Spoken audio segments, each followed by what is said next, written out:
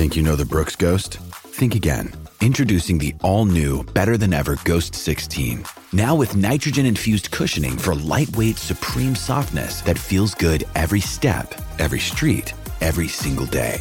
So go ahead, take your daily joyride in the all-new nitrogen-infused Ghost 16. It'll turn your everyday miles into everyday endorphins. Let's run there. Head to brooksrunning.com to learn more. Another day is here, and you're ready for it. What to wear? Check. Breakfast, lunch, and dinner? Check. Planning for what's next and how to save for it? That's where Bank of America can help. For your financial to-dos, Bank of America has experts ready to help get you closer to your goals. Get started at one of our local financial centers or 24/7 in our mobile banking app. Find a location near you at bankofamerica.com/talktous. What would you like the power to do? Mobile banking requires downloading the app and is only available for select devices. Message and data rates may apply. Bank of America N.A., member FDIC. Mother's Day is around the corner. Find the perfect gift for the mom in your life with a stunning piece of jewelry from Blue Nile. From timeless pearls to dazzling gemstones, Blue Nile has something she'll adore. Need it fast? Most items can ship overnight. Plus, enjoy guaranteed free shipping and returns. Don't miss our special Mother's Day deals. Save big on the season's most beautiful trends. For a limited time, get up to 50% off by going to BlueNile.com. That's BlueNile.com. When you need mealtime inspiration, it's worth shopping Kroger, where you'll find over 30,000 mouth-watering choices that excite your inner foodie. And no matter what tasty choice you make, you'll enjoy our everyday low prices, plus extra ways to save, like digital coupons worth over $600 each week. You can also save up to $1 off per gallon at the pump with fuel points. More savings and more inspiring flavors make shopping Kroger worth it every time. Kroger, fresh for everyone. Fuel restrictions apply.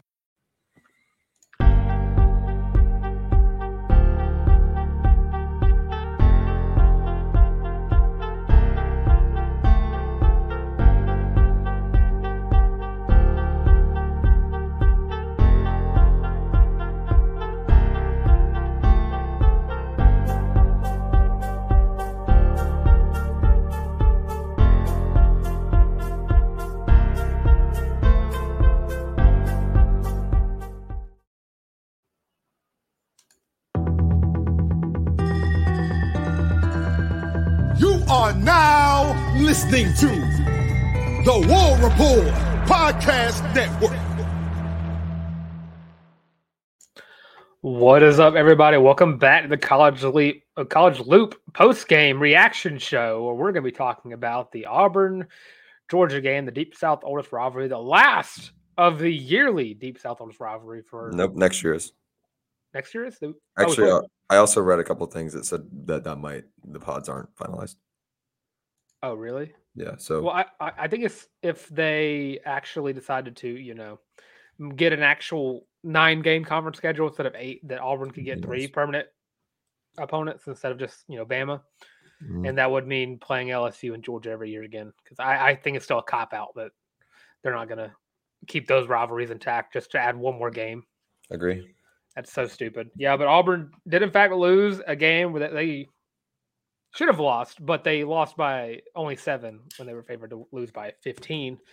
Overall, it was a good performance overall. Some things Auburn doesn't need to focus on, but it's. I think it's a positive thing that we can be this hurt by a loss like this, the number 1 team in the country. I don't know what you mean by hurt. I'll be real. I thought that was the best Auburn's looked all year. That was the best Auburn football team we have seen under Hugh Freeze, in my opinion. They didn't get behind the sticks. They played toe-to-toe deep with the number 1 team in the country. Defense was lights out. I know you give up 27. That's still pretty much lights out for given the circumstances. Didn't turn the ball over.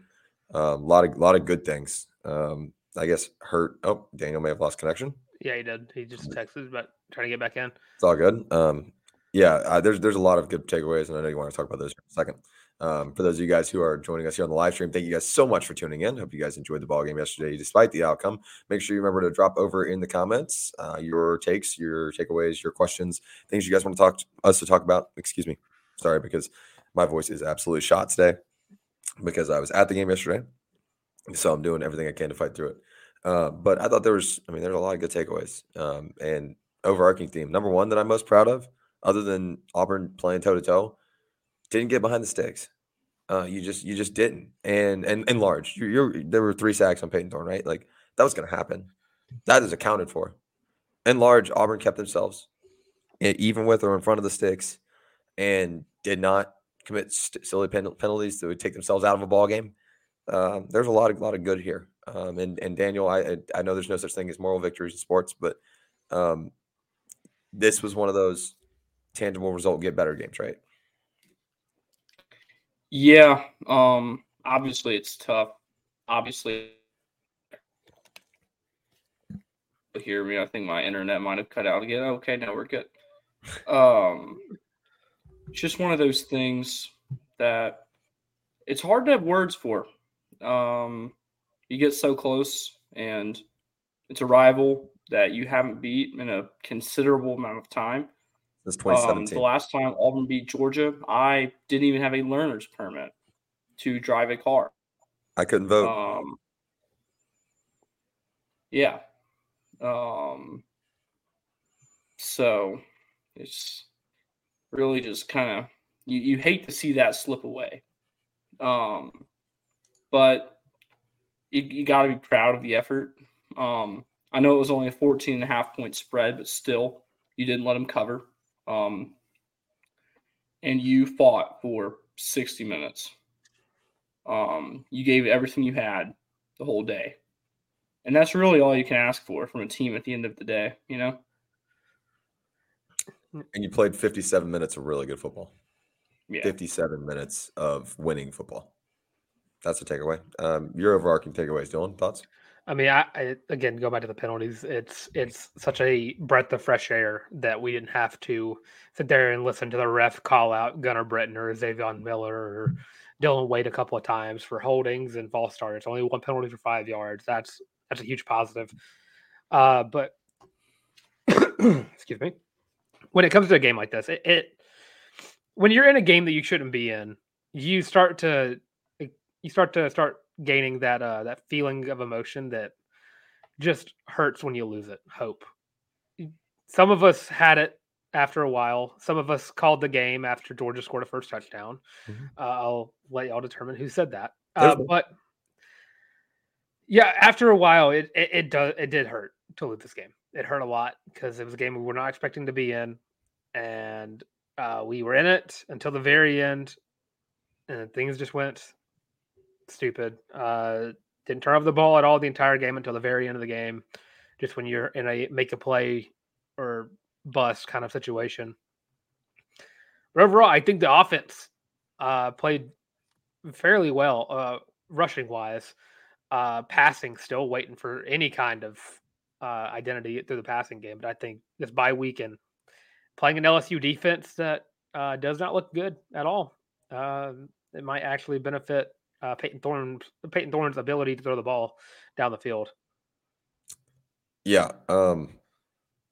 This week, passing specifically from Peyton Thorne, it's not passing that's the problem.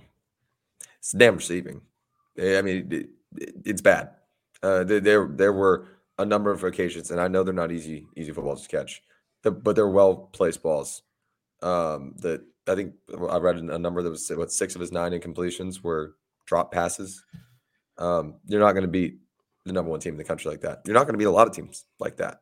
And am I discounting the fact that Georgia has a premier secondary in college football? Absolutely not. Am I naive to the fact that Georgia is a defense full of dudes? Absolutely not. In a game like that, if you're going to win big games and you're going to seal big moments, you make big plays. Rivaldo Fairweather had, in my opinion, the most gut-wrenching drop, and it wasn't his fault. It was great defense. Great defense. But that's also not on Peyton Thorne, by the way. Yeah, it was a great ball. Well-placed football. I think it was on the 2-3 yard line.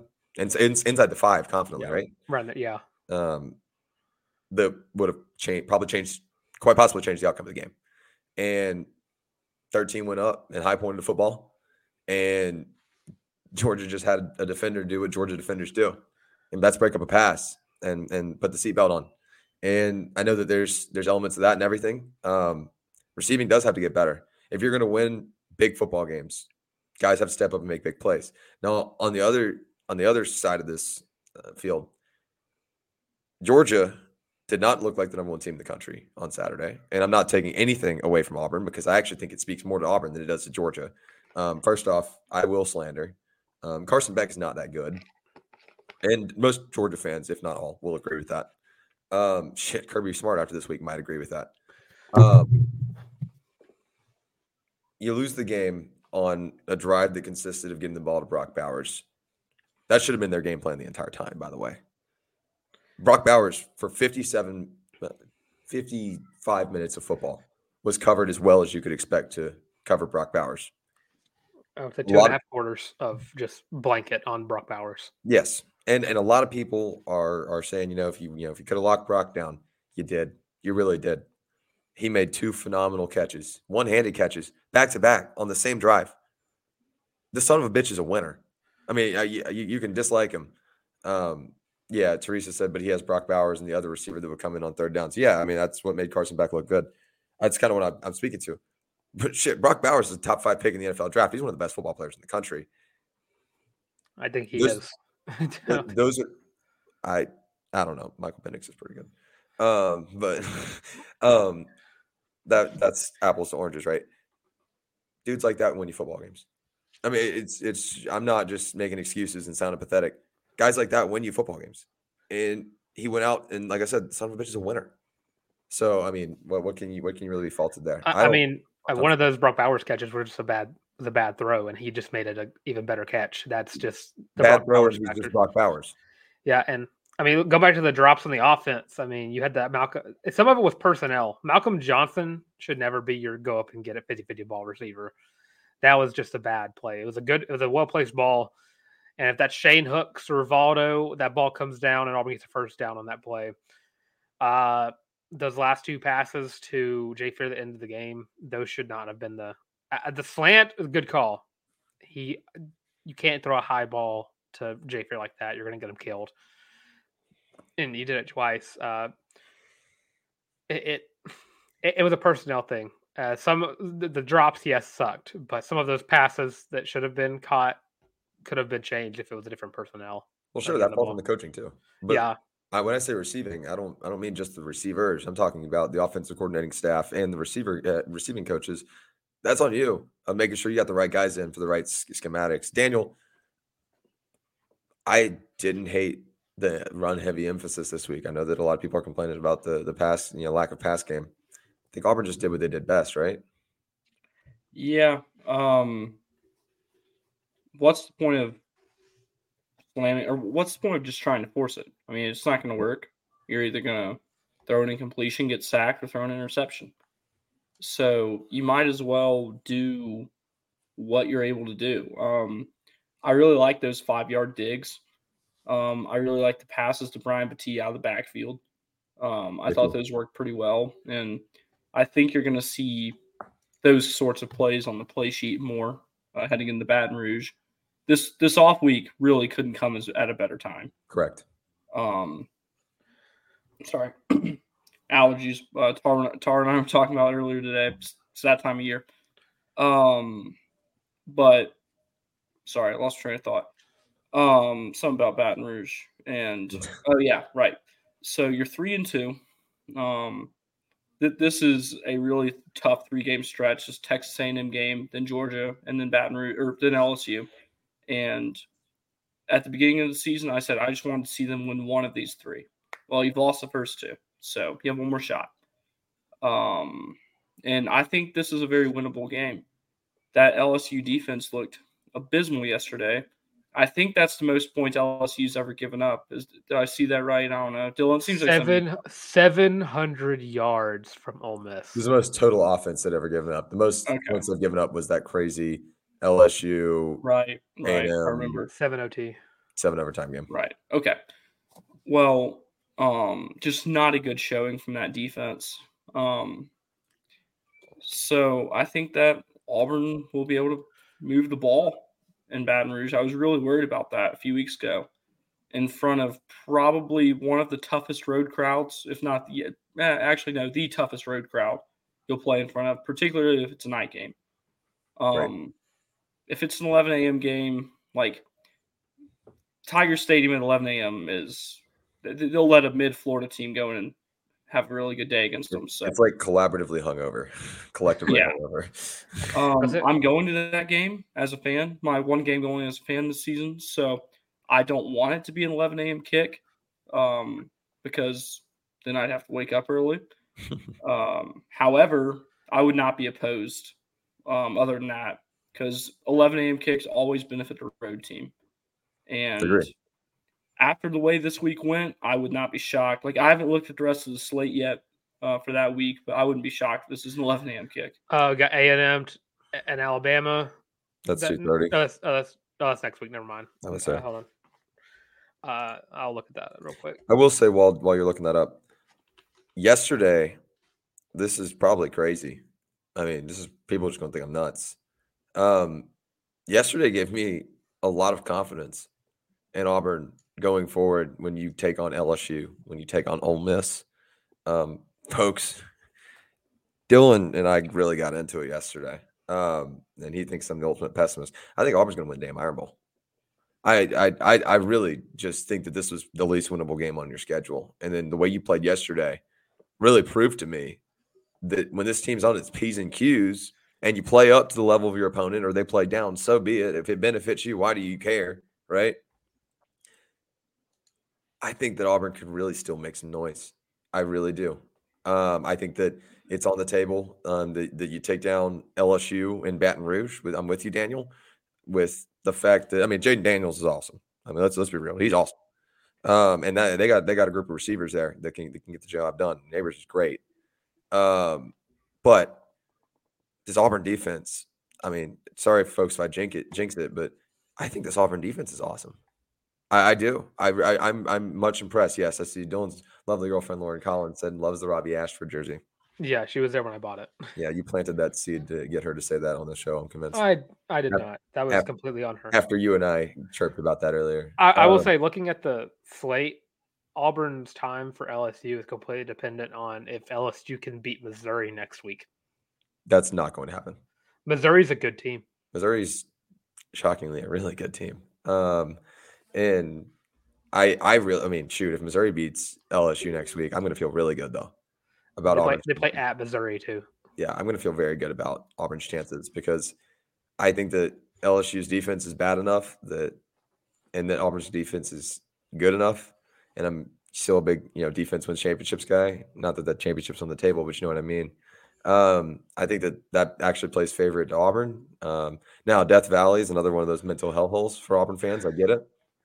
And one is probably not enough. One win is probably not enough to cleanse that. I'm in that boat.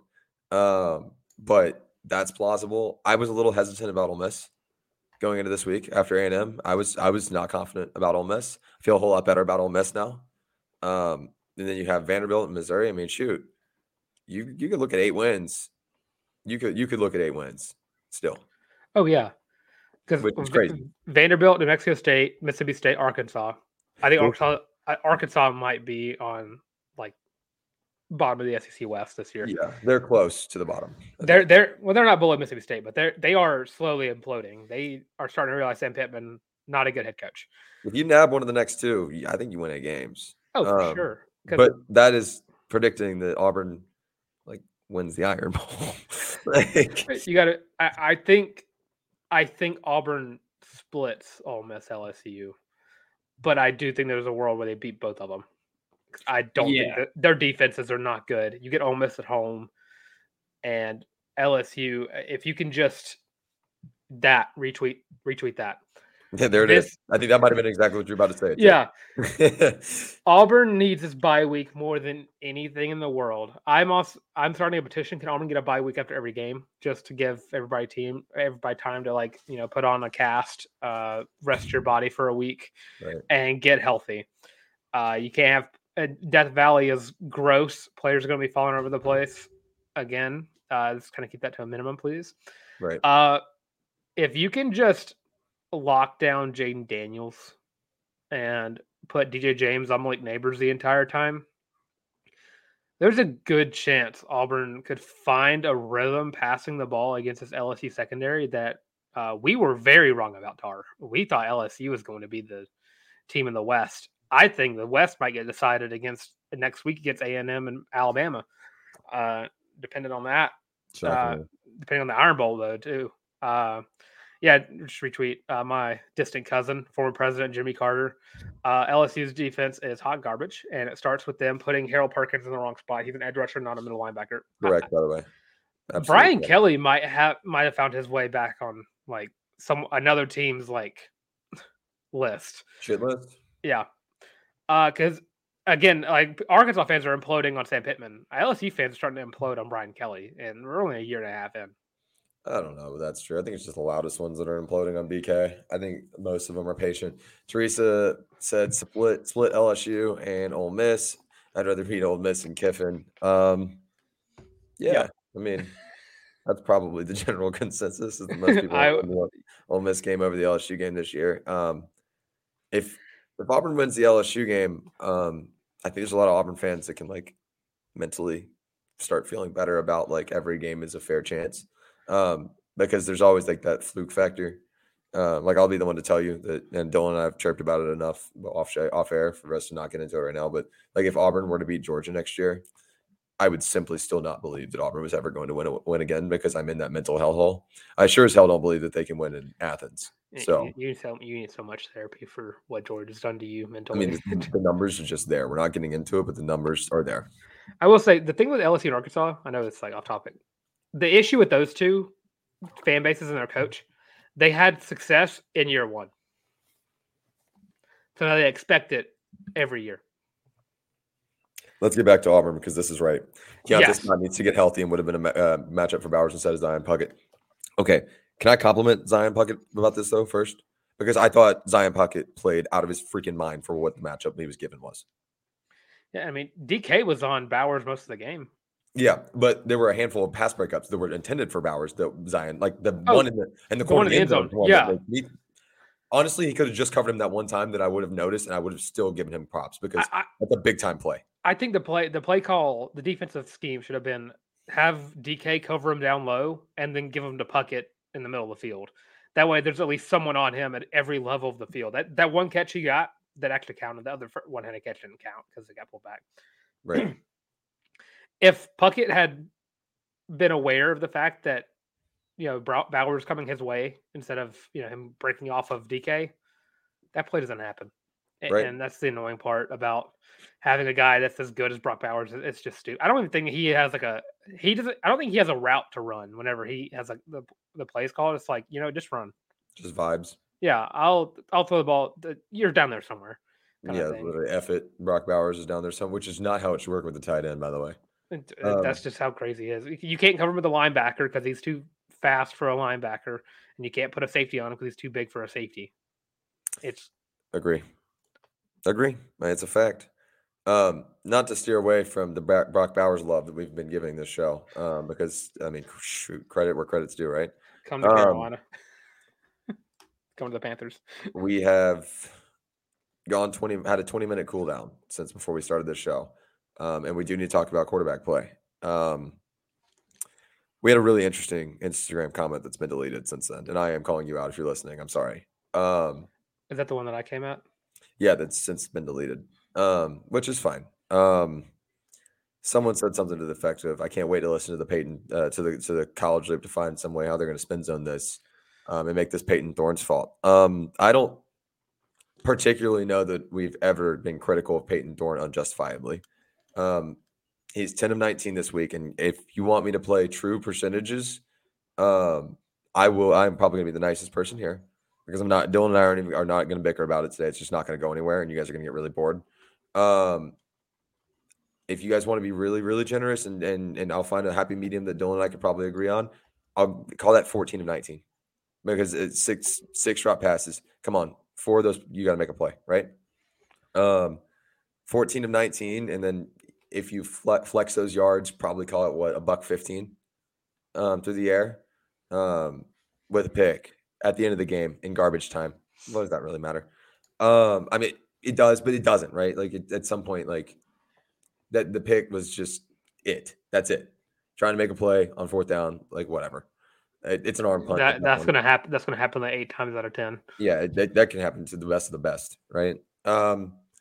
Personally, Also, let's not forget 12 carries for 92 yards. Took a couple sacks. That was going to happen against Georgia. I thought Peyton Thorne, folks, buckle up. I'm sorry. Peyton Thorne game managed fine. And that's I think what we're discovering is that's what Peyton Thorne is he's a game manager. And whether that's for the best or not, I'll leave that up to your interpretation. I think that's the outlook, Daniel. And Dylan, I'm only throwing it to Daniel first because I know you're going to chime in. Daniel, I think that's the outlook I'm going to go with for the rest of the year is that Peyton Thorne is just a game manager. That he's not an exceptional quarterback, but he's not a horrible quarterback. And maybe that's just kind of what this Auburn team needs for stability right now. I mean, yeah.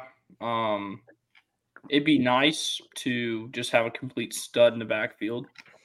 But Auburn doesn't. And at this point, Thorne's career, kind of what you see is what you get. Right. There's not really more development time that I'm willing to give him at least. That's a great point. He's pretty bad in late game scenarios. Minus Cal. But yesterday, I knew that Auburn was not going to tie it on that last drive. Right. I knew that they were going to force it and they'd get picked off. I think deep down, everyone in the stadium knew that was probably going to be the case. Yep. I doubt too many people thought that they were going to lead how I assume 75-yard drive and score. But yeah, if he can figure out how to be a consistent game manager, like I'm fine with that. And that's another good point. He did play with a lot of heart, and that definitely can't be overstated, but it can be like, that's great if you have heart, but at the end of the day, you got to get it done. And to your credit, Daniel, or not to your credit, but to your point, I think that what you and I are kind of agreeing with here is he's a game manager quarterback. If your game plan is good enough, you can be right there. He's going to know the game plan. And I think to be completely candid, I think he has known the game plan to this point all year. I think the A&M game plan was atrocious, and I don't think any of us are going to disagree about that. But that's in the past, right? That is significantly in the past. We're talking about Georgia. And I think that he sticks to the game plan, and that almost any big moment is too big. But when you look at let's think about some of the like notable game managers of all time, where if the moment was too big, they would fold under pressure. Actually, just look to the other side of this rivalry. I mean, look at the Hudson Masons of the world, of the Grayson Lamberts of the world. They would win 10 games, but big moment, that's not it. Aaron Murray, not the guy. Jake Fromm, kind of. Jake Fromm a little more of a clutch gene, but Justin Fields. Yeah, Justin Fields wouldn't know. He wouldn't know. The fake punt, dude. He was on the fake punt. Yeah, that's his fault. But I think that there's a lot to be said, Jimmy, about Thorne playing with a lot of heart. I don't think you have a quarterback on this roster that's an answer. You don't have an X factor guy, and unfortunately, like an overall superstar. Which I'm sorry, I have to say this. Bo Nix wins this game, by the way. That's just true. Cam Newton. Sorry, let me say this. Cam Newton wins this game. By the way, Newton for sure wins this game, but like a Bo Nix, like a guy like that, wins this game. You just don't have an X factor at quarterback, and to win a game against the number one team in the country, you can have some dudes and like still be at a serious deficit, circa all the cramps that Auburn had because they couldn't sub because they didn't have depth. And still win if you've got a dog at quarterback. Like a Shedeur Sanders wins that game. You know what I mean? Like someone that has those special flashes. I just don't think that's Thorne. Yeah, I watched this game, and I mean, the only thing I got to say is Robbie Ashford needs to get more touches when it comes to playing on this offense. Peyton Thorne ran the ball very well for.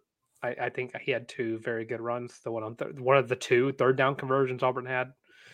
That's another thing we got to talk about. Jimmy Carter, thank you. Jarrett Stidham or Nick Marshall win this game as well. Those are kind of X factor guys, though, right? And that's also like that is the upside to both guys on our roster. By the way, if Peyton Thorne can play better, if he can reach. Jarrett Stidham is like his ceiling, and we talked about that the ceiling for Robbie Ashford is Nick Marshall. That is both of the quarterbacks on this roster ceilings to win this game. What's up, James? What's up, James?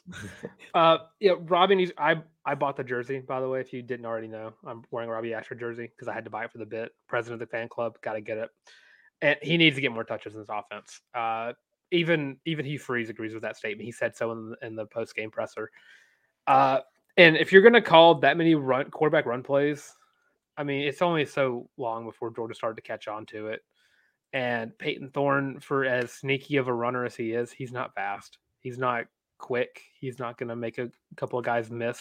That's not something he does. Don't take away from the fact he did make some damn plays yesterday, though. He did make some plays, He yes. did make some plays. But I think if you give the ball to Robbie Ashford a little bit more, I think it changes the course of the game a little bit because Robbie Ashford can make that one third down. They put Robbie Ashford in, and it was just a simple handoff to Jarquez Hunter. That was a dumb play call. I don't think you ever just have Robbie Ashford in the game to hand off the ball, and there's not an option for him to run it or throw it. I need to see the RPO more, and that goes into having both guys play more.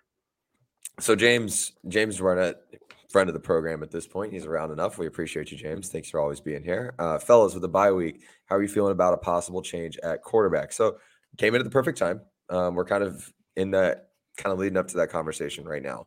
Dylan, before I get to James's question, I'll throw it back up on the screen here in just a second. Mm-hmm. I'm actually going to shockingly agree with you a little bit here. Let me put a caveat about implementing Robbie Ashford more. And you said Hugh admits it himself. You got to work him in a little bit more. Short field, you got to work Robbie Ashford in more. I don't mind playing the long game with Thorne, at least making them have to have kind of a 6 in the box committed, but also have to have that 7th guy ready to go either way, right? That DB ready to go either way. If you're playing short field ball, I know there's the argument that Robbie Ashford, when they put him in the game, everyone's expecting him to run. And so they're going to stack the box, whatever opponent. I get that strongly. I do. Sometimes when you stack the box against Robbie Ashford, it doesn't matter. He had a whole drive to himself and then a touchdown. Yeah, I get that. Sample size is weird, though, because I don't know that Robbie Ashford does that every single time he touches the ball against Georgia. I don't think that's how that shapes up. Probably not. Well, that's going to be the case with anybody in any game. Correct. I'm talking about consistently either. I mean, but you were given the ball in short field, generate a turnover, right? You get the ball in short field. That is Robbie Ashford territory. I don't know that your own 20 is Robbie Ashford territory. That being said, there are packages and implements. James said, "Hi, Teresa. I'm late, but I made it." So you're catching up now, James. We're glad that you're here. We're talking about that. Let's see here. Who's this? Hobie 44. The offense needs more consistent to use Robbie to avoid putting him in do or die situations. I think we can all get behind that. Sorry, by the way, Hobie. When I hovered over your name, it just disappeared. So that is my father. Oh, sorry. Well, your dad's still. Sorry, Mr. Lark. Your name still disappeared when I went to put the banner up. Yeah, and it goes back. If they wanted to implement this week, trying to get Robbie Ashford more playing time, that now's the time to do it. Give Robbie Ashford. And something I make the joke every time it happens, just because every time someone tells me about Robbie Ashford, why he shouldn't start, they go to the he can't throw thing. And then every time I see him make a throw, I have to go, oh my God, did you see that? Robbie Ashford made a throw. That's crazy. That's wild. Robbie Ashford can throw the ball? That's crazy. Who would have ever thought that? Robbie Ashford can throw the ball down the field, or at least keep it short, out routes, slants, those swing passes. He threw a beautiful swing pass to Brian Battie right where he needed to be, right in front of him to where he can keep momentum. That's the kind of stuff that Robbie Ashford needs to be implemented in when it comes to RPOs. Let him throw the swing passes. Let him throw those out routes. Let him keep the defense honest. And believe me, he can make people miss. The people in here are James and me and Dylan's family and girlfriend. Yeah. My entire family is supporters of the Loop. Yeah, we appreciate the Lark family. But also, Teresa, to be honest with you, our haters don't show up on the live streams. They show up in the comments. So they only show up whenever there's not context to our quotes either. It's so funny. It's awesome. The guy who deleted his comment, that was also I love when they delete comments whenever we acknowledge them. No, not we being you. I don't acknowledge them. I acknowledge them. If you're going to call me out, I'm going to call you out. And then if you're going to delete your comment, I have the notification still. I know you're at still, dude. You do that. But yeah, let Robbie Ashford throw the ball more. Keep a defense honest. If you want to implement them more, RPOs should be exactly what Robbie Ashford goes into play. I'm going to backtrack here for a second and not talk quarterbacks. Sorry, guys. If you have more quarterback questions, drop them in the chat. We'll be talking. Sorry, your dad was cracking me up in the live chat. Daniel, George Matthews has a situational question. I'll ask that in a second. You and I talked about this, I think, a little bit earlier. We were at the volleyball game, which, by the way, Auburn volleyball, 3-1 over UGA earlier today. Electric atmosphere. Auburn softball, 2-0 in exhibition games. That's right. The Nev was a great atmosphere today, by the way, Daniel. That was fun. I want to talk situational play calling. And by that, not play calling, decision making. Am I the only one a little irritated still by not kicking the ball on 4th and 1 in the first half? Hindsight 2020. I was okay with it in the time. After the fact, I was like, yeah, maybe we should kick the ball there. Daniel? I mean, to win a big game, you have to be aggressive. Was that the right call? I don't know. But I see the line of reasoning. If it'd been 4th and 5, or hell, if it was 4th and 3, my thoughts would probably be different. But since it was 4th and 1, I'm fine with it. Also, I think Auburn gets that if the ball is snapped to Peyton Thorne's chest. So let's talk about that.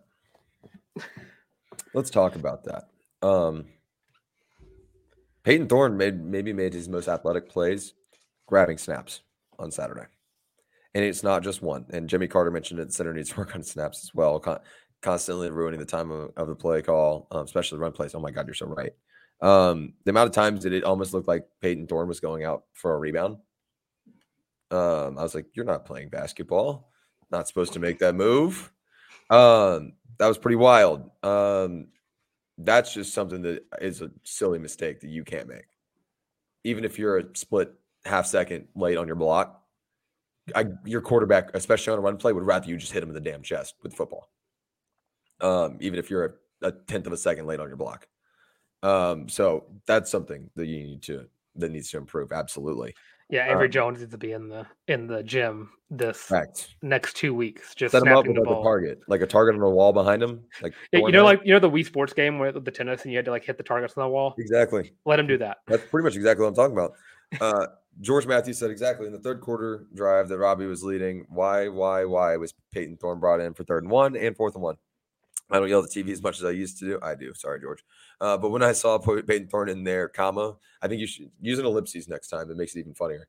But yes, it's situational personnel. That let's get real. Let's get real. Daniel, true or false? And expand if you want. I think situational personnel still is getting better week to week. Yeah. This offense is a puzzle. And, sometimes you have to just kind of mix and match and throw everything at the wall and see what sticks. It's like making pasta. So if that includes being rotational at the quarterback position, I mean, I honestly believe that's what gives this team the best chance to win football games. And, everyone always says if you have 2 quarterbacks, you don't have one, yada, yada, yada. That applies to championship contender teams. This team is just trying to float right now. So they need to do what they can to not sink. And if that's flipping back and forth between Peyton Thorne and Robbie Ashford in different situations that they're respectively better at, that's fine with me. I think 3rd and 1, 4th and 1 situations. I feel like those situations are probably favor the Robbie Ashford side of things when it comes to trying to get short yardage situations. I agree. And I like the puzzle analogy. That was great. No, that was perfect. Those puzzles you can buy, they're just like white, and you have to figure out a way to get them all to fit somehow in some way. Yeah. That's this offense. We had when I was growing up, it was all like reflective. Oh, gross. You want to talk about something that was toxic to put together? I would just throw it in the fire. Let's talk about putting together a mirror. Yeah, but if you're going to run these short yard situations and do or die situations where you need a first down or you're not going to get points this drive kind of thing, and because I think at that moment in time, whenever they got to the third and short situation, it was a pretty much set in stone. We're going for it on fourth down kind of thing. And if they're going to load the box for Robbie Ashford, we saw that in the game. They can't catch Robbie Ashford on the edge if the blocks are set up properly, by the way. And that works for literally anybody at quarterback. Tom Brady can rush for 5 yards if he has the blocks for it. You gotta throw in the RPOs. Keep it even. 3rd and 1 RPOs are perfect for it. You can run the ball you can give the running back the ball if the defense persists. The quarterback can keep it, and then you'd have like Rivaldo Fairweather right there, 2 yards in front of you. You could just still shovel pass. Yeah, I get it. I get where you're coming from. I'm gonna here between a couple of loyal listeners of the Loop and kind of walk through this. James Barnett said, "Harrison, I'm with you. I believe that's in reference to my frustration with not kicking the ball on 4th and 1, because then he goes on to say, I am also equally irritated by taking Robbie out on 3rd and 1, especially when he got us Auburn 2 3rd and 1. You leave him in, and Auburn probably scores along with the 3 points I said. Yeah, I would agree there." And then Teresa jumps in and said, "That was the one play I really disagree with. The rest of the play calling was decent." I also agree with that. I do.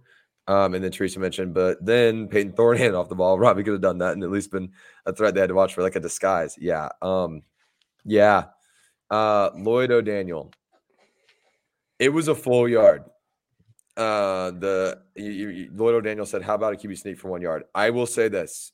I don't feel good about either one of those guys QB sneaking against that Georgia front 7 when it's a full yard. If it's like 4th and a foot, we can talk. A full yard, absolutely the hell not. I mean, you got to think about the quarterbacks. When you think about quarterbacks that can do QB sneaks from a yard out, that's going to be your more 6'4" and up, 6'5" and up, actually, 250 guys who look like they're defensive linemen at quarterback. Like Cam Newton would have just dove 3 yards over both lines and got the first down on that.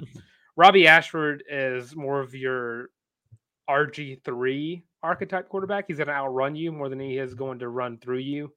And Peyton Thorne is just, if I'm open, I'm going to take it a couple yards more than I probably should. Here's your question, Daniel. Teresa poses a good one. Why is Auburn snapping in the shotgun on 4th and 1? Sneak or hand off to Sean Jackson that just pushes the line. A lot of teams are doing this now. Why? My thought is, sometimes the defense just knows what's coming. And if you put the quarterback in shotgun, that gives the defense that plants a seed in their mind that they might throw this. Go ahead, Dylan. I was going to say, just to throw out there, Sean Jackson had a kick return, by the way. He did. He did. He had everyone there. He had a really good one, too. But go ahead, Daniel. I tried to throw that out there because that was awesome. You're good. So that's why I think they do it. Just kind of get the defense to commit a little less manpower to stopping the run and still have some DBs in coverage just in case you do decide to throw. But I'm not really a fan of it. Why limit yourself? That takes up too much time. Because on a QB sneak, you don't have a lot of time. Or like if you're running up the middle, like you just don't have a ton of time for that. Like you got to get it done. So yeah, I agree. Teresa asked if this was a full yard. It may have been 2 feet, but that foot still makes a difference in my book. It may not have even been a full yard, but I don't like either one of these guys. You have to trust that O-line to make the push too. It's not just. I don't. And then Lloyd O'Daniel expanded on this. You guys are really hung up on that play, which is fine. We can talk about it as long as y'all want. I really appreciate the feedback, but bad plays affect everybody. I think Seahawks fans still talk about the slant to this day. Bad plays affect you. Lloyd Daniel said with an H-back or a running back pushing, no. I'm just going to be honest. No, I don't trust either one of these guys, Robbie Ashford included. Sorry, guys. On a QB dive, I don't. I would trust like a wildcat direct snap to Sean Jackson. Yeah. But do I trust Avery Jones to get the ball to Sean Jackson's chest? Yeah, that's right. Jimmy Carter said, no disrespect to Thorne, he did the best he could do, but point blank, Robbie's QB1, especially for what this offense can do right now. Anyone not named me can go first here. I mean, for what this offense did against Georgia, what it did very well, which is run the ball, Robbie Ashford probably could have been a difference maker. The thing is always Auburn doesn't have an X factor quarterback, but Robbie Ashford is an X factor when it comes to running the ball. And it's just all about getting consistent with passing the ball. And again, we just don't really have the tape that tells us that he can't do that. All we can really just do is assume, just because he's not passing the ball whenever he's in, that they don't want him to pass the ball. That's all you can really do is assume. And it's clear that they're just using him for his athletic ability, which is just have him go in and either hand it off or keep it himself. But if let him throw the ball a little bit and just kind of, if Hugh Freeze is this high on Robbie Ashford as he sounds in press conferences, I mean, I'm one to speak because I'm the Robbie Ashford truther. Dylan out here terrorizing Teresa, by the way, talking about the Seahawks.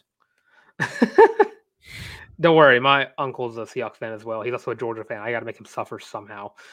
But yeah, if you're gonna do all these design QB runs and these read options and these triple option situations and RPOs, I mean, there's only one quarterback on the roster that really fits that mold of quarterback that you want for those, and that's Robbie Ashford. Daniel, your take? I'll throw something out there. If you want to piggyback off, you can. Go ahead. I don't think it matters. I really think it's 6 1, half dozen the other. You change your game plan. It's just being transparent with you. First off, I thought Peyton Thorne actually was a good passer of the ball on Saturday. So let's make sure we understand that. We all know the speculation. I'm kind of sick and tired of talking about the can Robbie throw thing or not? Can Peyton run thing or not? Like, I think that their skill sets are so slightly different in terms of, yes, Robbie's significantly more athletic, but yes, I do believe that Peyton Thorne is a significantly better passer.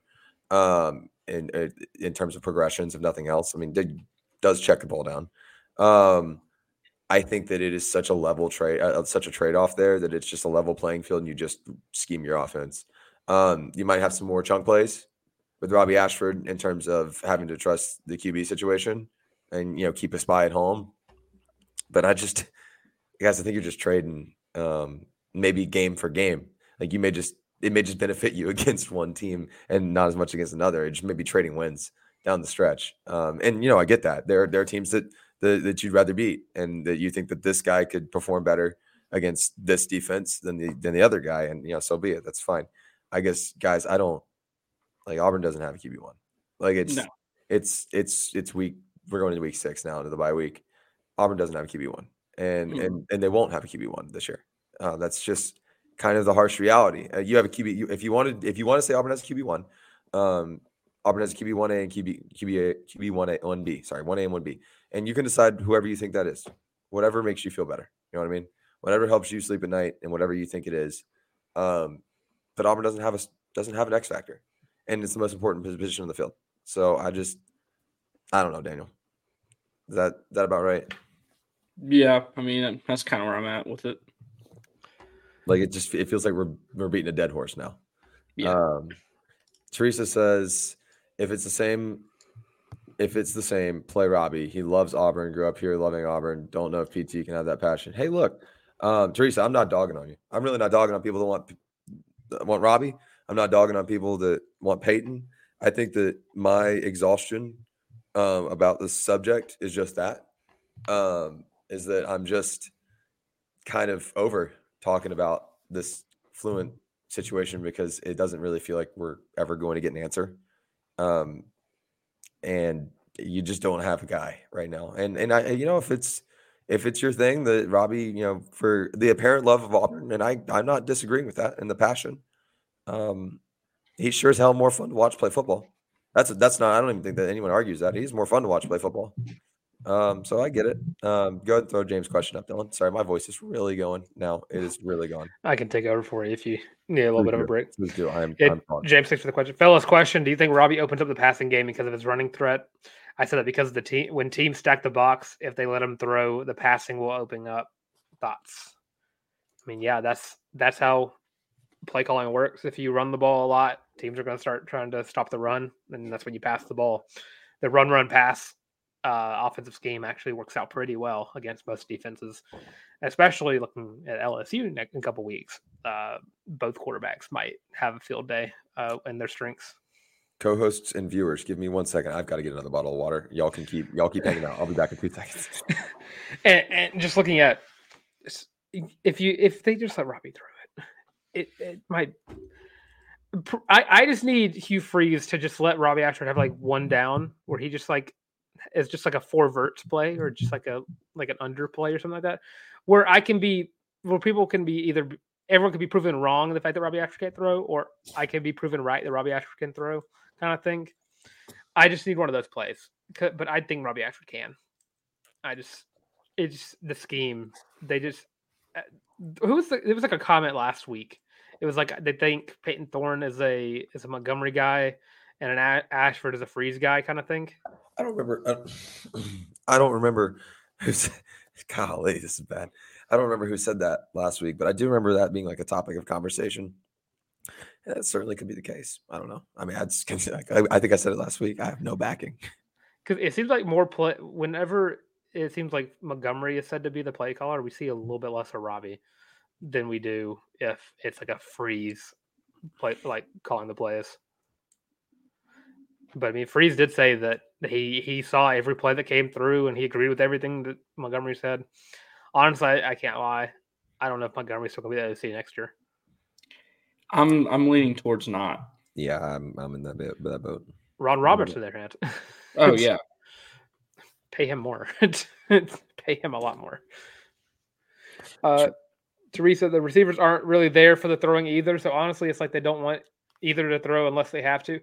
The thing about this receiving core, this is like one of the most talented receiving cores Auburn's had in a hot minute. From Shane Hooks to Jay Fair to Nick Mardner to Javarius Johnson whenever he gets healthy. Jair Shorter needs to get the ball more. Camden Brown needs to get Camden Brown got his first catch of the year, by the way.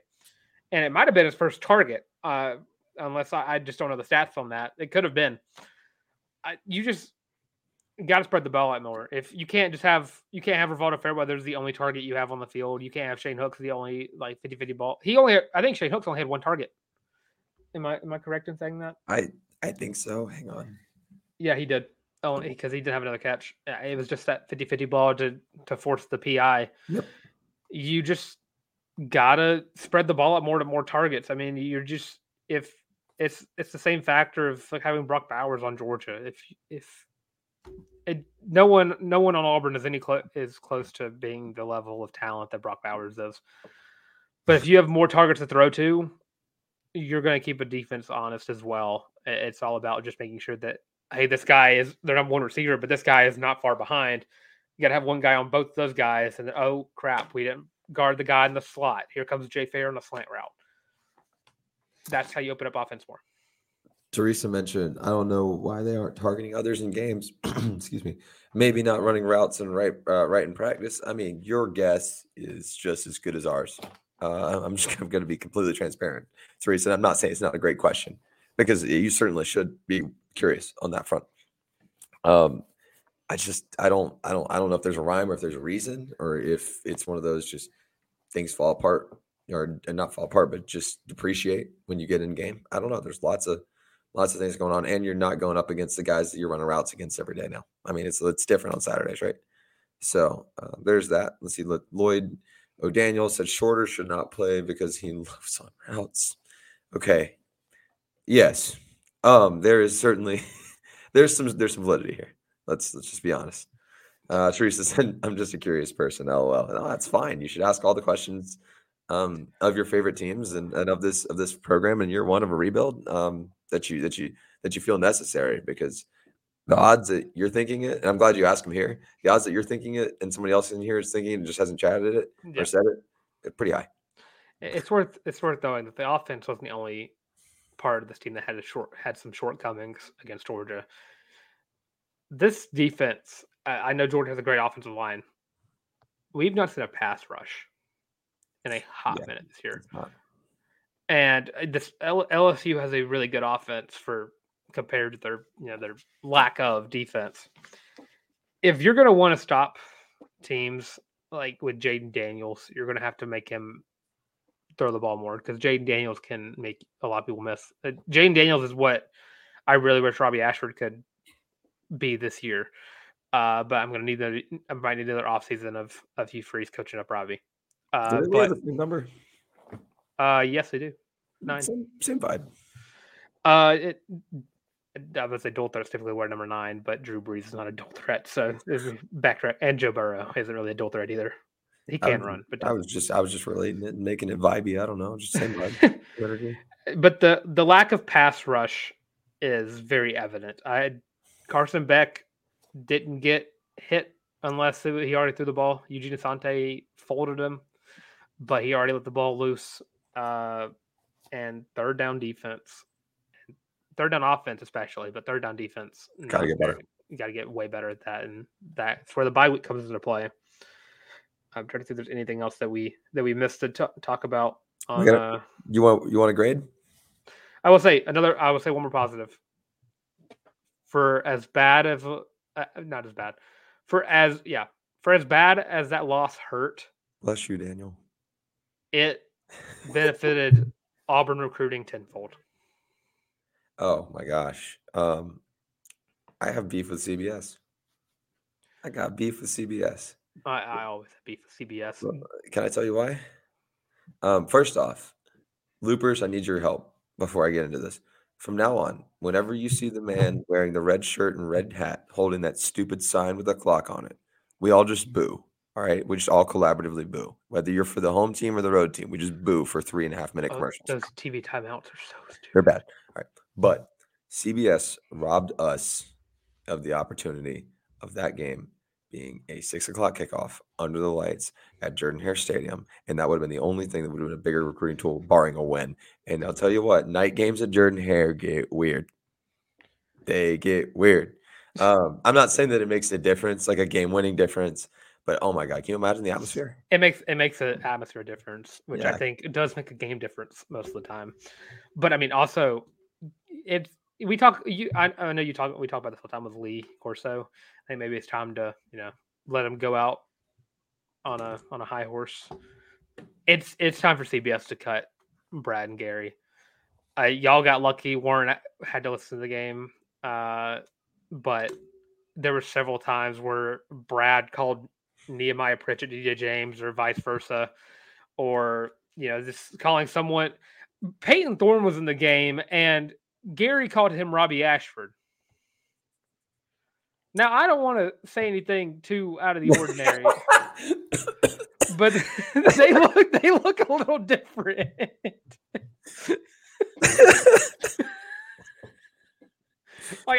Those two need to be out of the booth. Like, those two are just... That's a pretty bad mix-up. Also, I heard... Who was it? Okay, those in the chat. I didn't watch CBS broadcast. What did he call Jarquez? Jacquez. There's an R in his name. They don't care. What the hell? All right, that's wild. Jimmy Carter. Gakwe Danielson would like to a word. Jesus. Let's go into our grades. And then we've got a couple questions, which is great. We'll come back into this. Let's go. Just go ahead and give them offense, defense, special. Oh my God, you're going to have to drive, Dylan. I'm dying. All right. So offense, defense, so on and so forth. Daniel, I'll let you kick off first for the offense. All right. So am I giving all three or just offense? Just go all three. All three. Okay. Offense, I'm feeling nice today. I'm gonna go with a B. Offense. Defense, I'm thinking a B plus, and then overall a B. I mean, a real solid effort all around, and I would like to give an A here, but I can't give a loss an A. No matter how hard the team fought. If you don't win the game, I can't give you an A. Okay. I get that. I'm kind of in the same boat. I'm going to go B plus, B plus, B plus, actually. Maybe B plus, B for the offense, B plus for the defense, B plus overall. We'll say the defense portion of my exam counted a little more points than the offensive portion of my exam. Yeah, I mean, this is the best loss you could have ever had. I'm going to be real. Like, it's just the best way to lose. Also, John Conley mentioned, this is the only fan we're getting to, or listener we're getting to right now. Before we're coming back to all of you. We're going to give our grades. John Conley said, just hopped on. How we feeling, boys? Better now that you're here, John Conley. That's how I'm feeling. All right, Dylan, your grades. Yeah, so start off with the defense. I'm going to give the defense a B+. You held on for as long as you could. Had 2.5 very, very, very, very good quarters of defense. And then Brock Bowers just, did what Brock Bowers does, which is just outclass every single person he is around on the field. Offense, it's like I'm trying to debate on what grade it would be. I'm trying to see what kind of professor I am. It's like a 79.5. I'm like, do I give them the 0.5? Round up. Rick Smith rounded me up to a B, so you should round them up. I'll give the offense a B. The passing, not the lack of downfield passing, drops or not, that affects it here. Got to use Robbie Ashford more to keep a defense honest. Robbie Ashford needs to touch the ball more in general. I know I'm wearing his jersey, but that's just how I feel. With the Robbie Ashford trutherism, that's how I feel. Overall, grades a B. Like how y'all said, can't give a loss an A. You can give an effort. You can have an A for effort, but a B for the game. Also, if there was like a side category for game planning, this would be an A. Oh, hold on. Yeah. One more thing. I'm not going to count this into the overall grade, but special teams gets an A+ because Oscar Chapman is going to win the Ray Guy Award. That's lock. Correct. And Alex McPherson might find his way on to Lou Groza Award. Yeah, that kid's good. That guy could. Has a team? I asked this question, no one answered it. Has a team ever won the Lou Groza and the Ray Guy in the same year? The fact that nobody answered it means that nobody knew. Awards people should care more about. Who cares about the Heisman Trophy anymore? The Ray Guy Award. No, I get it. Is the better award. Okay, so we're gonna start with Jimmy Carter and James. I saw you said last question, dude. If you got more, roll them in. I mean, like, it's not hurting our feelings. We're here to answer. Y'all dictate how long we're gonna be. Yeah, from here on out, you guys decide how long we're here. We're happy to be here for another however long, or we're happy to get off and stop talking if you're tired of hearing us. You want me to start with the starred questions? Yeah, we'll start there. But James, never feel like you can't ask a question, even if we're like trickling down, or you want to go back, or it's another question about another team. We're happy to talk about it. Don't feel bad. We appreciate you. All right, Dylan, I need to drink some water. All right, starting off with Lloyd O'Daniel. Why does Roberts do blitz man to get to 3rd 12, then go cover 2, which leaves the best tight end in America wide open in the middle? We talk about this a lot, actually. I think this team runs too much zone coverage. I got to be honest. Caden Lee had a lot of plays where he just looked like a true freshman on the field whenever they asked him to play zone a little too much. Okay. And that's just just something that goes with the personnel. This personnel is made for man to man.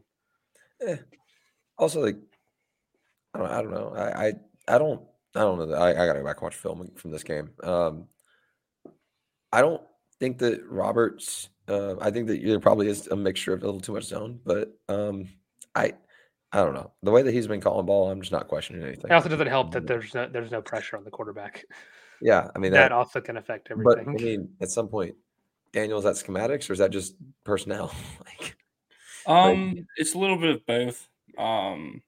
Like I've said on this show many, many times, I'm very proud of my time as a defensive back. And whether you play zone or man, really it mainly depends on the opposition. If you don't have the athletes to keep up with somebody, you can't run man. So in that case, you have to run zone. If you do have the athletes, man is always more ideal. But then one thing you have to remember is if you run man and a guy blows his assignment, it's over. But in zone, if someone blows their assignment, there's almost always another option to provide support. It's like playing help defense in basketball. Right. So there are pros and cons to both, and really it has less to do with you and more to do with your opponent. I agree. I also just the way that Ron Roberts has been calling ball, I'm just Yeah, I mean, he's getting the most out of this defense. Yeah, you want to talk about a guy that's doing more with less right now? Let's talk about a dude that's doing more. I mean, not the DBs. They're not less. Everything else. Also, this bye week put Austin Keys in a cast. Yeah. Let him go outside with the club. I whack some LSU offensive line with that thing because they need him back. And it's not because the linebackers play bad either. I think Larry Nixon and Eugene Asante have stepped up tremendously. I think they've both found ways where they're probably going to be splitting time with Austin Keys, even if he's 100% healthy. Because Larry Nixon, I just don't think they used him properly in the latter half of the game. They tried to use him more as a coverage guy, and he's not a coverage guy. But I mean, after Austin Keys, you don't really have a coverage guy in this linebacker core.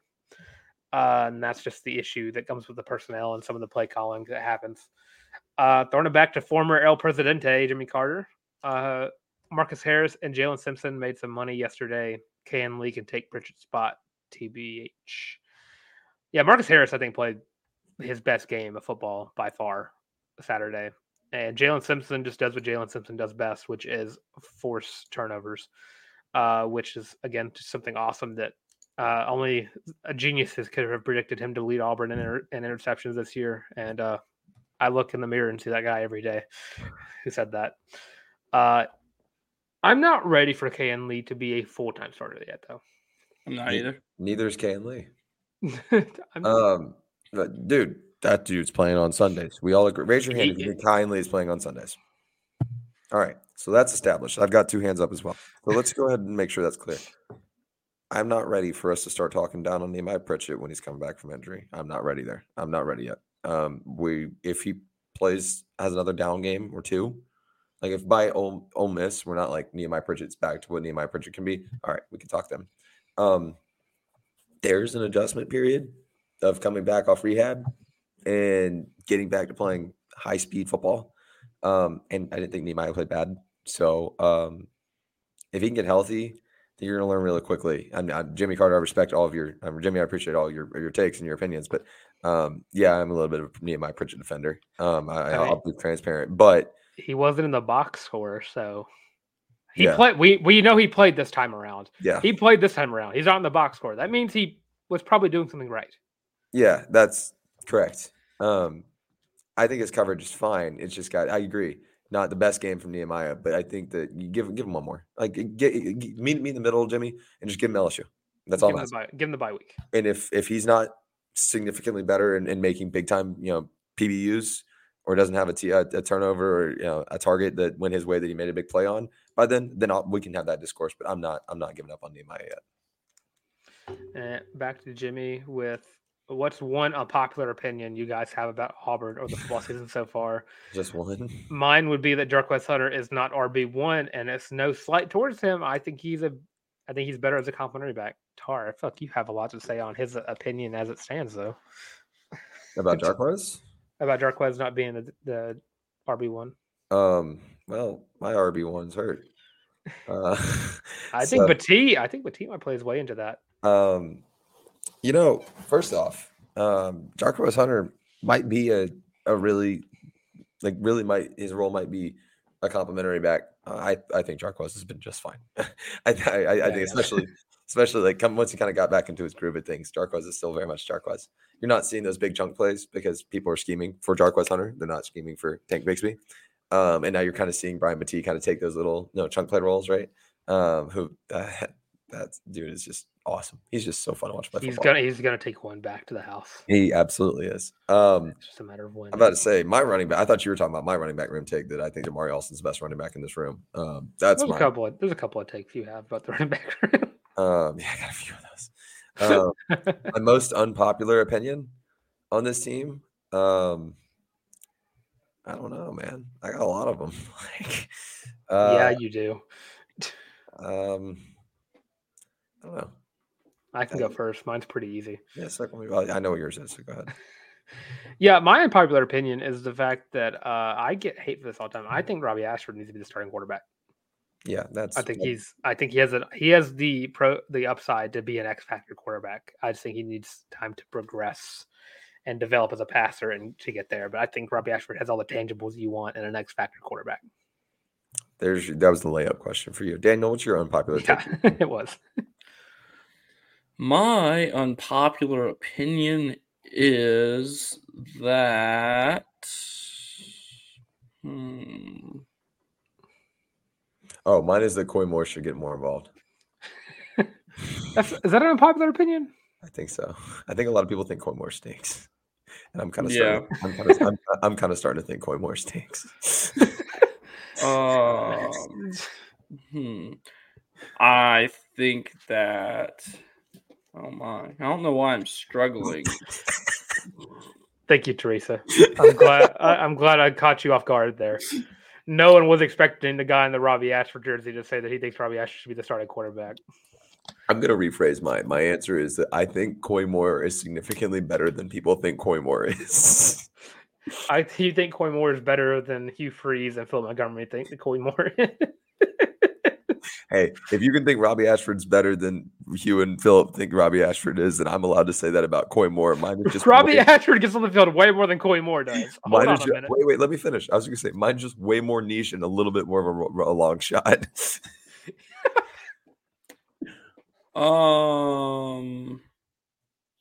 Man, with all that banter there, I should have had ample time to come up with something. We were trying to buffer for you. Yeah. Okay, all right, I got it. Crap. What was I gonna say? Brian Batiste should be the lead back. There you go. That's something. Oh yeah. Okay. That kind of builds off of what George was saying in the first place. George said even at 170 pounds, I haven't seen Batiste get stood up yet. Good vision or following blocks well. He's a nice surprise. Is he a surprise? I mean, Cadillac even said in the spring no one gets good looks in on him. Licks. I mean, I think the fact is we all thought he was going to come in and just be the X factor at the kick return game. Oh, that's another take I have. I don't know how popular this is. I think Brian Batiste legitimately should be returning punts right now. I have a cramp. I have to stand up. Sorry, everyone. The thing is, there's only a certain amount of guys who can be good kick returners and good punt returners. You know what I mean? Yeah, let's find out if he can be one. Who was returning punts? Coy Moore was returning punts. Coy Moore's been back there. It's supposed to be Keontae, but he's hurt. Jalen Simpson did it a time or two. Come on, Coy, do something for me, damn it. Hey, maybe Robbie Ashford can do it. That's an idea. Now we're cooking burnt toast, but we're cooking something. Get Robbie the ball as much as you possibly can, and there's ways to do that. I'd prefer him to be playing quarterback, though. Get back to Teresa. Lots of recruits praised on Twitter, especially ones who are committed elsewhere, saying that the game gave them something to think about. I mean, first one to come to my mind, KJ Bolden said something pretty. Too long, by the way, Teresa. I don't know. He might be back against LSU. We don't know yet. Yeah, that was the latest thing I've heard. The consensus as of right now is LSU, but don't be shocked if they flex that Ole Miss. Yeah, it'd be maybe LSU. That's best case LSU, worst case probably Mississippi State. Who do we put? Vanderbilt, maybe. Vanderbilt's beginning of November. Yeah. Wow. Shoot. That stinks. What did he damage again? What was it? So it's I forget what it is, but it's that same injury that Jalen Hurts had in 2018. He was what do I have to donate? I don't know. Some in your leg. Hurts was good to go. Hurts was good to go in 2 weeks after that. And it's been about that. Having the bye week really beneficial. So there's definitely a chance he goes against. I feel like the most probable case is Ole Miss, just because Ole Miss and LSU are a week apart. But I still feel I'm thinking like 50% chance LSU and like 75% chance Ole Miss on that. Daniel's weatherman forecast vibes. Yeah. Hey, I want to be a weatherman, dude.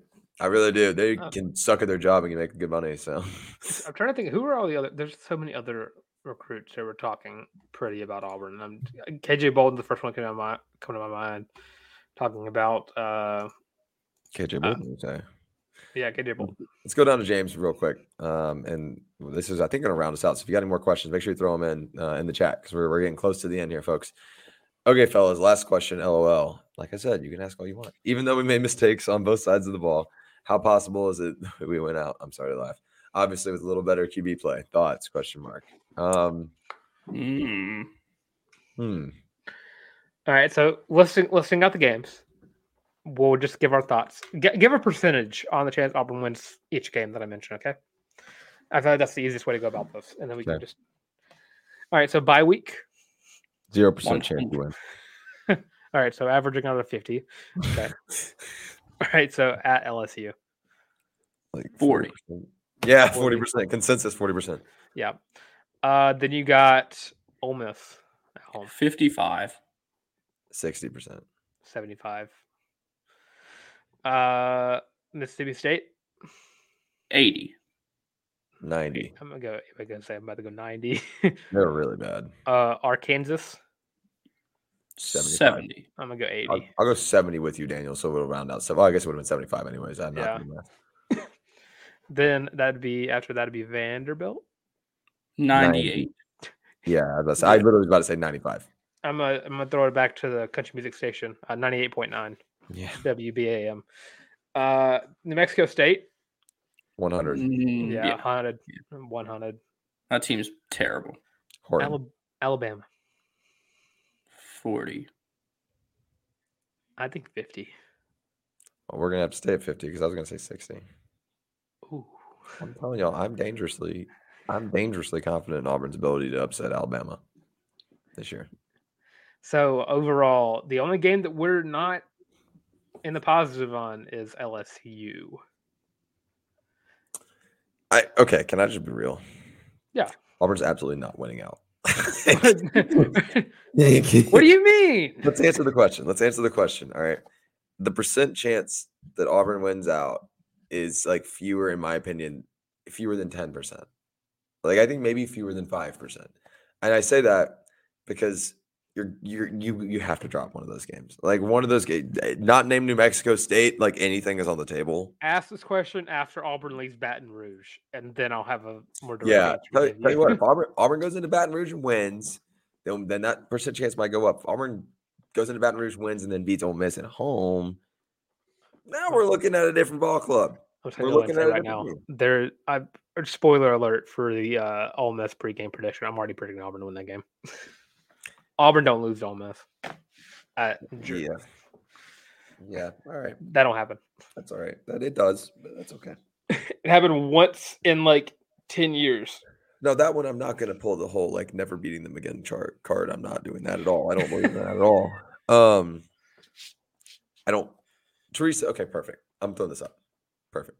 Teresa. I think all of the games are winnable, but do we win all the games? That's a lot. Yes. That's the exact premise. That is the exact premise, Teresa. I think Auburn has a chance in every single game it plays for the remainder of the year. Matter of fact, Auburn should have had a chance in going into College Station. We thought Auburn had a chance in every single game this year. Clearly, that just wasn't the case. The disparity between the two live streams are very evident. Yeah. Last week it was, I don't think Auburn can barely get 6 games. 8 games is back on the table. Yeah. 8's on the table. 8's on the table. 9 also on the table. Okay. 10 on the table. Mathematically. George Matthews, what percent chance would I have said at this, or we have said at this point in 2013? I was 13 years old, man. I'm going to be honest. I don't know. That's an easy question. You're coming off the 3-9 season, the 0-8 in the SEC. You're 3-2, so you're like, oh, cool. We're gonna win like 7 games this year. That's progress. So that's what I would have thought in 2013. But Auburn also only had 1 loss in the regular season, 2013. And it's hard to believe that was done without the transfer portal being what it is now. Unbelievable. Nick Marshall. Well, that was JUCO. Never mind. He was JUCO. Never mind. Still, it's not like the modern transfer portal, like Daniel says. Yeah. It's crazy what Gus Malzahn used to be. Retroactively, if we were sitting like this, like at this point in 2013, I would have said exactly what Dylan said and been like 0% chance you went out. I would have said, who are y'all to?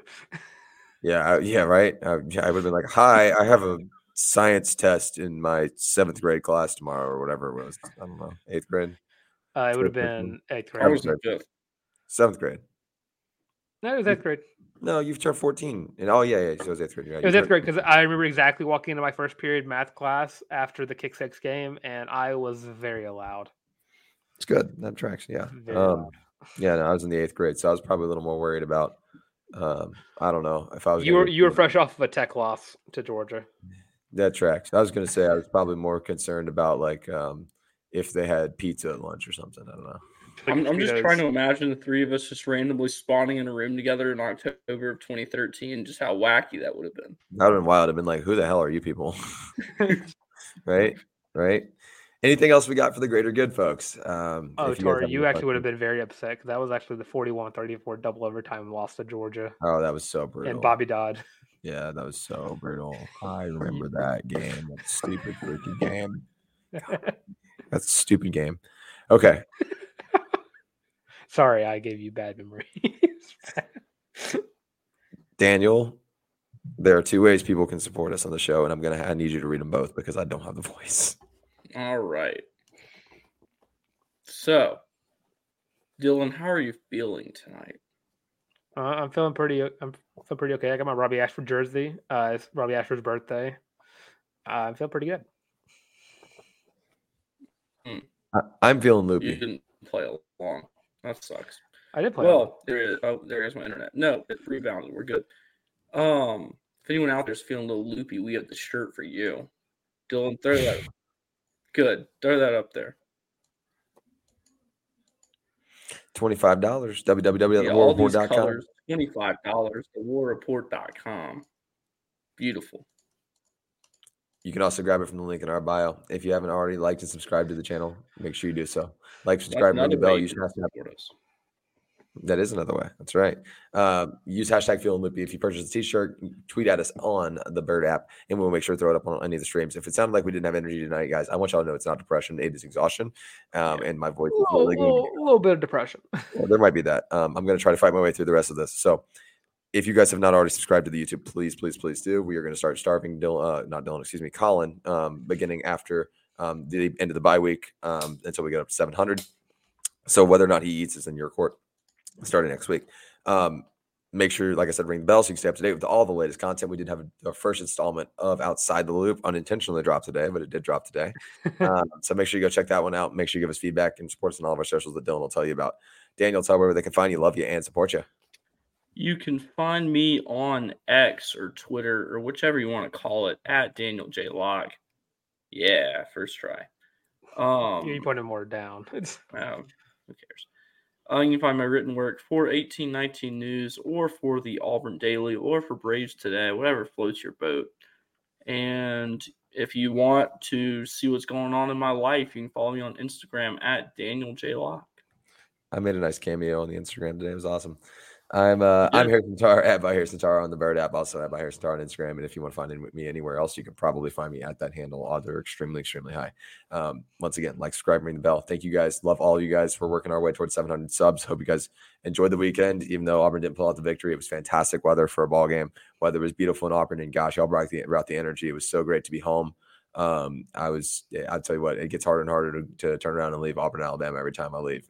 So you guys are the best. Loopers are the best. Thank you guys. Enjoy your week. We'll talk to you guys soon. Dylan, let's get out of here. I'm Dylan at the Tank on Twitter /X. It redirects. It's just right there at the Tank at YABOY the Tank. There you go, Teresa. I completely agree. It should just make it Twitter again. And of course, you have Instagram at Dylan Lark at DYLANLARCK, if I can spell my name correctly. Most people can't anyways, but yeah, DYLANLARCK. And of course, if you want to follow us here on the College Loop, you have us literally everywhere: Twitter, TikTok, Facebook, and right here on YouTube. Be sure to like, comment, and subscribe. Leave your comments, leave your thoughts on the game. Get ready, because guess what? We have softball to talk about on the next episode, because softball's back, fall ball. And more volleyball. And more volleyball and soccer. But softball, for me, softball is my third favorite sport here at Auburn. And it's it's a close three. Well, football, then basketball and softball are close. Wow. I do love softball. Amelia Leck can rake, by the way. She's going to be exciting to watch. And of course, you should like I said, like, comment, subscribe. And also, if you're tired of watching the YouTubes, if you're tired of seeing our faces, if you're tired of hearing watching Tar try to speak because it hurts to watch him speak because his voice is gone, you got the audio version, which is going to be on Spotify, Apple Podcasts, Google Podcasts, and Amazon Music. And of course, with all of that being said, this has been the College Loop post-game reaction to the Deep South oldest rivalry.